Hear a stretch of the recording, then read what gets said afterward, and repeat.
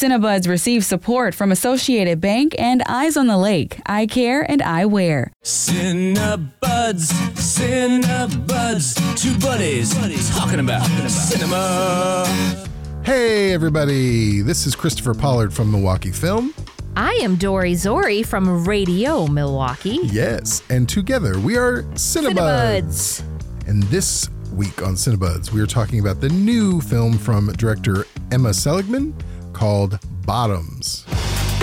Tonight is our night. We're getting the cooch. I'm gonna talk to Brittany. You can say hi to Isabel. What would I say? Hey girl, how's your boyfriend? How's his penis? Mirror, mirror on the wall. I'm gonna expel you both for committing a crime against Jeff. Get out of the car. You can't tell me what to do. Get out of the freaking car! We were just practicing for a self-defense club. So it's like a fight club? Yes. Bottoms is a film. It's a teen film. It is a teen film. I haven't seen one of those in a long time. Yeah. But it's a story I feel like you and I probably could maybe relate to in a small way. Heck yeah. Two kids that maybe aren't the most, well, I had friends. Now I'm making us sound like we weren't popular in high school. We're very popular. We're so popular. Two kids, two queer high school students start a fight club at school just to get the attention of some cheerleaders they have crushes on before they go away to college. So they could get some adult experience, shall I say? It's a very diplomatic way of saying it. It's a great, it's like I want to say another without diminishing it, but it's another one of those great coming of age high school movies that does have like common themes and formulas, but this one, among many of the greats, has their own voice and perspective, which is really good. And it's very funny. It is so funny. I was laughing out loud in the movie theater with maybe half the other people were laughing out loud at the same time. I found myself trying to stifle a couple of my laughs because I wasn't sure. But I just found it to be incredibly funny and clever. And you're right. I think it was written in a way that reminds me of like Better Off Dead from my high school years, just kind of over the top, like farce about relationships. But like this stuff is traumatic when you're a kid, and to tell these stories with humor. Also a little bit of Heathers mixed in there, maybe. Oh, for sure. Yeah, you got to have over-the-top emotions because you're in high school and that's all you have. Yeah. And you've got to have raunch because that's all you're thinking about when you're that age. Yeah. Woo-woo. And then you have to make your problem worse by communicating badly. Right. That's all movies, though. If everyone communicated well, there'd be no movies. If you are a parent or a teacher of high school age kids, you know exactly what we're talking about. This movie is for you. Yeah, no, it's fantastic. The director previously did Shiva Baby. Love that film. Which is so good. And working with Rachel Sennett again in this one as one of the stars, as well as Ayo Edebiri, who's from The Bear, and she's amazing. They're like the two focus of the film. And so it's a great cast. We will get into the details of what we loved. Yes. You know, I've got some fun Easter eggs, things I noticed that I want to see if you noticed during the film. So if you want to hang out for the ride, stick with us. We'll be right back. Hey, Wisconsin foodies. This is Tariq Moody of Radio Milwaukee. Join Milwaukee Magazine's food writer Ann Christensen and myself every Friday morning at 8 a.m. for This Bites, Milwaukee's longest-running culinary podcast. We talk about everything from new restaurants, pop-ups, cookbooks, events, and even an occasional interview with the local chef. Head over to radiomilwaukee.org/thisbites or listen anywhere you get your podcasts. Bottoms. I loved all of the writing in this, although I do have a sense, did you get a sense that a lot of this was improvisation too? I mean, I wouldn't be surprised. There's definitely a vibe and a casual, like a casual tone sometimes where you're like, oh, this seems like conversational. And I was sticking around in the theater for the end credits where they did show a bunch of outtakes. Oh, yeah, that's right. Hilarious. Yeah. Hilarious. I always like that. It's interesting when I come across a new, like, coming of age, high school, I'm about to go to college and we have to have sex now. Mm-hmm. You'd think that formula or whatever you want to call it would get old, but honestly, it would be so dishonest if it were anything else. Right. I mean, there's some that focus on like, oh, the pressure of going to college and like freedom of leaving your hometown. Obviously, those are there too. But when you're a teenager, hormones are raging. It's like first and foremost in most of your minds. All right, I got to say right now, I did not care about that in high school, at least with boys in high school, because I was in love with Duran Duran. So I always thought I was going to be Mrs. Simon Le Bon one day. That's so fair. I didn't care about sex that much, but crushes galore. Sure. Crushes galore. I will say also John Taylor, the bass player. Yes. That was one of the first guys I had like a boy crush on. Yeah, get it. I was like, he makes me feel confused. He's so pretty. Yeah. All right, so a surreal teen sex comedy, but it is rated R, but I think it was mostly for language. There wasn't like a lot of nudity. No. Also probably rated R for violence. If you like action That's movies, also true. They started a Fight Club, right? Yeah, and that's like the fun twist on this kind of movie too, is that there's an added element that they decide that through kind of an accident, like she's making up an excuse for something she did on the fly. Right. That they're starting a fight club or / self-defense class to keep women safe against dudes. Right. which And is mostly fair. the dudes of the rival football team that was coming to play like the homecoming game against their football team. So it was kind of like this whole big story was crafted around this fight club. And you get those like rumors that are so exaggerated, like they killed people last year. Yeah. But it's interesting. There's a moment, it's very funny. There's a moment towards the beginning where you realize the humor in this film and the reality of this film is amped up. Yeah. Because there's a bunch of stuff that happens that's way over the top. So you're like, oh, I see. We're going next level. This isn't like the most realistic version. This is like an amped up, absurdist view of high school. I love those moments because as a watcher of the film, that gives my brain permission to know what lane we're going to stay in and then really dig in. The more absurd, the better. Yeah. Because if they don't really give you that sense of what this film is about and then halfway through they try to be absurd, I have a hard time like switching tracks if I think the movie is supposed to be one thing and then suddenly it unfolds into something totally different. Yeah, they did it early enough where you're like, okay, I get the tone now. Yeah. And these two women who are going on to their all-girls colleges, like, you're rooting for them. They've been friends since they were little, but they are both very, very different on how they want to first of all, they each have a crush on a different cheerleader, which is good because best friends helpful. having a crush on the same cheerleader is a recipe for a totally different kind of movie. Yeah. And they do have that super bad archetype. You've got the loud, crass one and the slightly shyer one. Yeah. Which isn't, way before Superbad, but that's the most recent example I have. Oh, yeah. Superbad's a really good, if you like Superbad, you're probably going to love this too. Yeah.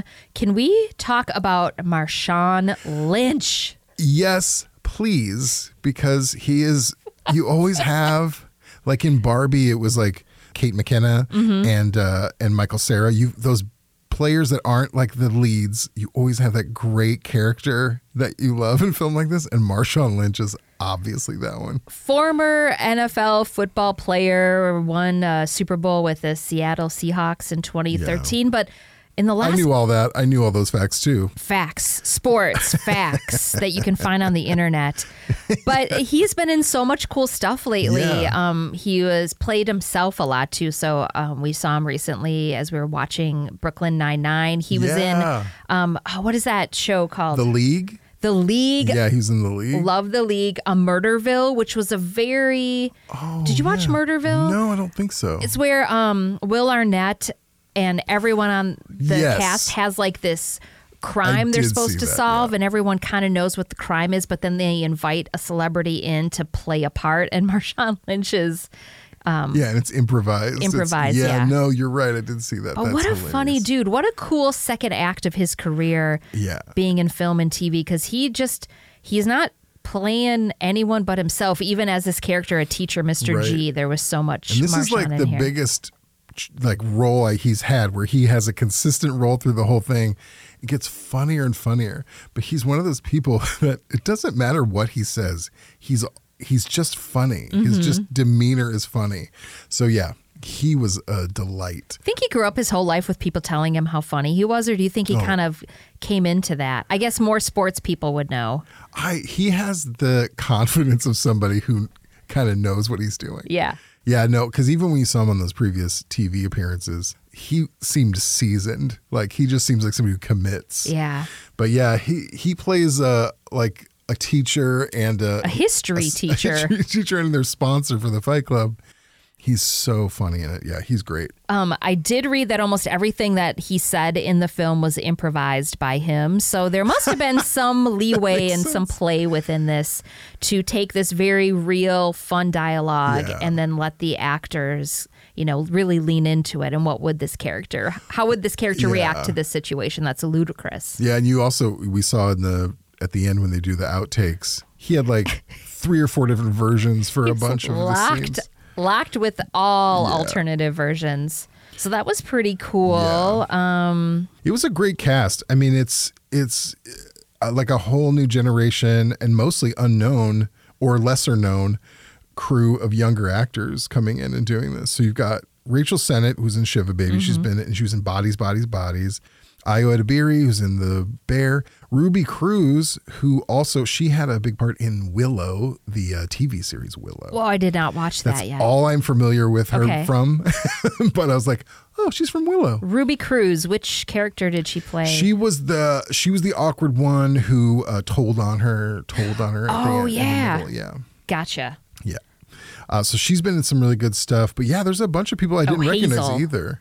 She played Hazel. She played Hazel. And the guy who plays like the star quarterback, Jeff. Oh my gosh. I've never seen him before, but he was really funny. And he had such a bit of a twist on the just big jock of the school. Yeah. Where he is an egomaniac, but he's also like very flamboyant and like silly. Yeah. And a little like squeamish. And it's like a fun take on that character. A fun take on the big jock for sure. He looked like he was having fun with it too. It reminded me a little bit like how Ryan Gosling portrayed Ken in the Barbie movie. Yeah, like, exactly. Just having fun with it, realizing that this film isn't about masculinity. Yeah. In fact, it was kind of poking fun at it a lot. And I don't know, do you find when you see films like this, you appreciate the actors that can do these kind of roles? Because I think some people take themselves so seriously that they would never agree to play a role like that. Yeah, and you hear these stories like, oh, I heard this person didn't want to do it because they didn't want to XYZ or make them so.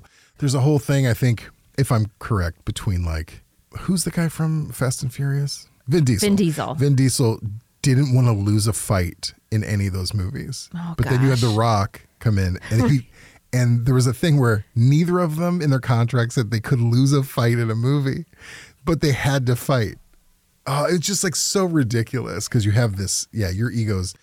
We could do a whole episode on my armchair psychologist theories about how celebrities work. Will you wear a sweater vest and have a fake pipe? I will have a pipe. I will have a real pipe. How do you know I was going to say pipe?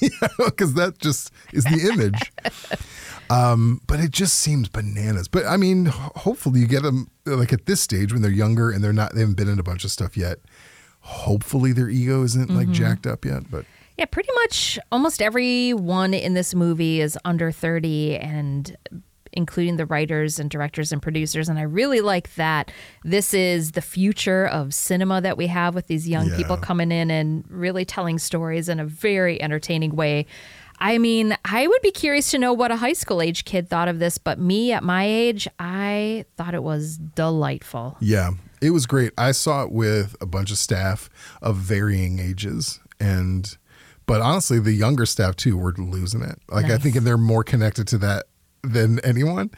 And they were cracking up. And I think Abby, who I work with, I feel like she's seen it 4 times in the theater already. I would see it again. Yeah. She's seen it a bunch. She was really into it. But yeah, I loved the humor in it because it's edgy and it's also absurd at the same time. You know, you get these over the top scenes where someone may have died and they handle it very casually.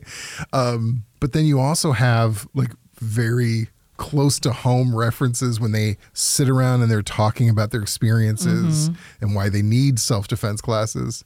It's funny because it's like way too close to the bone, but it's also one of those like, can I laugh at this? Yeah. Is that too dark? But you got to have it in movies like this where you go really, you go all the way. Well, and also besides the, they started it for self-defense or to get closer to these cheerleaders, but they mentioned it a couple times, and what really came through the movie is, I forgot exactly the line, but they said girls in this school do not have a connection, and we're doing this so we can get to know each other and stay connected and like understand each other and have more of a like girl power sort of moment. And I feel like that came full circle too. Yeah. I forgot exactly how they phrased it, but No, and that's a great, adds this nice feeling underneath all the, on the surface, it's like raunch and violence and, but then you have this like kind of sweet undertone of what their motivations are. And it reminds you a little bit of a Breakfast Club, where it's a bunch of different social groups coming together and understanding each other a bit more, that kind of thing.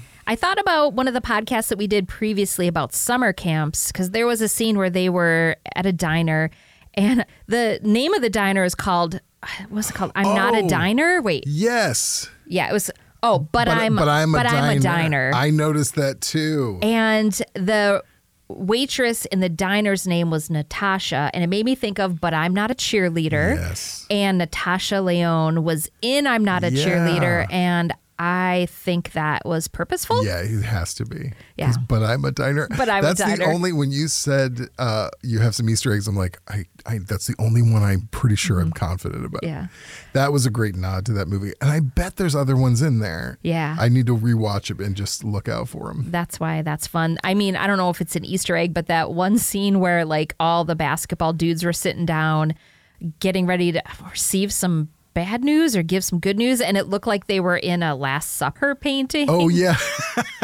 It's just like little things like that. Like who thinks of that fun stuff? I know. That's great. It's the details in these kind of movies, especially when you're going to go over the top, and these little references, these little details, the background characters that really, you don't want to lose sight of those because they really make it. Is great. Bottoms in theaters. Still in theaters. Happens to be at the Oriental Theater. That's where what I a saw coincidence. Yeah, it was great. I highly recommend. It's one of the better comedies I've seen in a couple years. We've had Barbie and we've had this one. Those are the two best comedies I've seen this year. Seriously. Yeah. Totes agree. And maybe you guys want to go see the movie? I want to start seeing more movies with our Cinebuds followers. I'm just going to put that out there right now. Yeah. It'd be kind of fun to once a quarter announce where we're going to be and let's all go see it together. Yeah, that would be fun. We could chat afterwards. That'd be fun. I would like it. So, Christopher, what else have you been watching? Oh, well, I'm so happy that you asked. Oh, I just thought I should ask. Once in a while, talk about something different. TIFF is going on, the Toronto International Film Festival, and I am not there. But a film that premiered there, I happened to get a little sneak peek of, and it's called Wildcat, and it is Ethan Hawke's new film where he directs his daughter Maya. Love her. In a movie about Flannery O'Connor, the writer, who I love. Of course, because you love books. I enjoy a book now and again. And I love Flannery O'Connor. We actually had a documentary about her for a member screening a couple years ago. And I got into her a little bit more. And so this is interesting. So Maya Hawke plays Flannery O'Connor, and it shows a little bit about her life as she leads up to she had a disease that kind of ended her life early. But within this film about her are all these different segments of her work. So she's working on these stories, and you see the story played out a little bit in the film. So not only is she playing herself, she's playing a character in her own story. And then you have this cast, which is like Laura Linney, Steve Zahn, Cooper Hoffman, and they play multiple roles in her different stories as well. Ooh. So it's a lot like Alice in Wonderland. Like, you were in my dream and you were in my dream. It's a really interesting way to show the writer's life, and then also through her stories at the same time. I loved it. I really loved it. I heard one criticism of it that they call it acting with a capital A, where it's very almost theatrical. Is that like highbrow acting? I think so. And I'm fine with that in this tone, because it did seem melodramatic. It was almost like little plays were happening. But then you had the story about Flannery O'Connor, and that seemed like a pulled back tone. So I thought it was appropriate for how they did it. But yeah, I thought it was great. It is at the Toronto Film Festival right now, but when it comes closer, will you make sure you let us know? Absolutely. Yeah, I'm excited about it. Well, I saw something, I don't know if it's acting with a capital A. It's the first in a trilogy. Maybe you heard of this 1999 American science fiction horror film called Deep Blue Sea. Oh, acting with a super lowercase a? Yeah, with a question mark at the end. I mean, actually, the cast was pretty great. You had Saffron Burrows, Thomas Jane, Samuel L. Jackson, Michael Rappaport, a very young Michael Rappaport, and Ladies Love Cool J. They do love Ladies Love Cool James. So yeah, he's the cook. He is the cook. Oh, you did see this? Oh, I have seen this. Yeah. It was Crappy Movie Pick last night. Yeah. It was a delight for a crappy movie. Yeah. There's a underground science movie. lab. Yeah. Where they're experimenting on sharks to get a cure for Alzheimer's. So, you know, the thought was there, right? Sure. They were trying to do good things for humanity, but in the process created a super shark with a huge brain, and that shark got smart and wasn't going to take their garbage anymore. I just recently, it's funny that this came up again. I've heard references to Deep Blue Sea a lot. Oh, yeah, no. There's reference. I mean, I've Stop seen it. I've seen the movie, and it is ridiculous, but it's fun. Mm-hmm. But it gets referenced a lot, actually. LL Cool J wrote, I'm going to cry. I'm going to laugh so hard. LL Cool J wrote a song for the movie. I looked for it because I wanted to play it for Musical Bacon this morning. It is Deepest Bluest. Hilarious.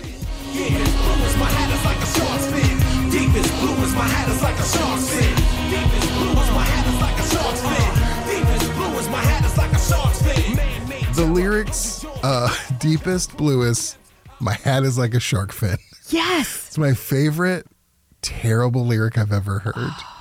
I mean, I love Cool James, like everyone else, but that was abysmal. Oh, it was so hilarious. Like, we were just dying at the end because we watched it with subtitles so you could see every rap and lyric he was spitting. And it was like you don't have to necessarily watch the movie if you've got that CD. He just sums it up. Yeah. It's not his best work, but it's something that we should all go YouTube right now. Yeah, it was pretty great. Also, I have to say the water that LL was performing in, because obviously this underground laboratory at some point gets flooded, right? And the sharks are chasing people inside the building. Yeah. Was the bluest water ever. And I'm wondering if he had like a clause in his contract. Like, if I do this and I have to sit in a tank of water, it's got to be the cleanest water ever. It's got to be the cleanest, bluest water ever. Yeah, it's got to be deepest. The deepest. Deepest, bluest. And if you are one of those people like Mr. Dory Zori and you love it when you hear a line in the movie that is the titular line, you had that in there, but you do have to wait till the end. We all That's cheered. what it's like in the deep blue sea. Something like that. There is part 2 and 3. Could a shark have escaped? Maybe. I'm not quite sure. We were really hoping that LL Cool J would have survived so he could be in the next ones. I mean, maybe he did. I don't know exactly if he would have. Those shark chompings were pretty thorough. Yeah. You never can tell. You never can They'll tell. always come up with a way. Shark movies don't go by any rules that we do. No. So that's fine. That's great. Yeah. So Deep Blue Sea. Yeah. If you're into just a good time and some great raps. Some amazing work from LL Cool J. That sounds fantastic. Well, we've got a lot of options. So much stuff Definitely to watch. go see Bottoms in the theater. Please. Wildcat will be out hopefully soon. And Deep Blue Sea is ever present. Streaming now. In our hearts and our minds. Right. LL. I might have to spend $10 to buy that whole album just to get the song that Kim can play us out. Yay! LL Cool J Kim, play it. Yay! Thanks for listening to this week's Cinebuds. Yeah, we would like to thank some people. Shout out to Kim Shine, our wonderful producer. Yes, and Danuski, who does our amazing theme song. And we have 2 sponsors of Cinebuds, believe it or not. Yeah, Associated Bank, thank you so much. And Eyes on the Lake, Eye Care, and Eyewear. And I am wearing their glasses right now. You are, on top of your head. Currently on top, but I usually wear them across my eyes, the traditional fashion. Right. And we couldn't do this without the support of our wonderful members, both from Radio Milwaukee and from Milwaukee Film. We will see you next time. Go out and see a movie in the theater, pals. Yeah, bye. Bye. My hat is like a shark's fin. Deep as blue as my hat is like a shark's fin.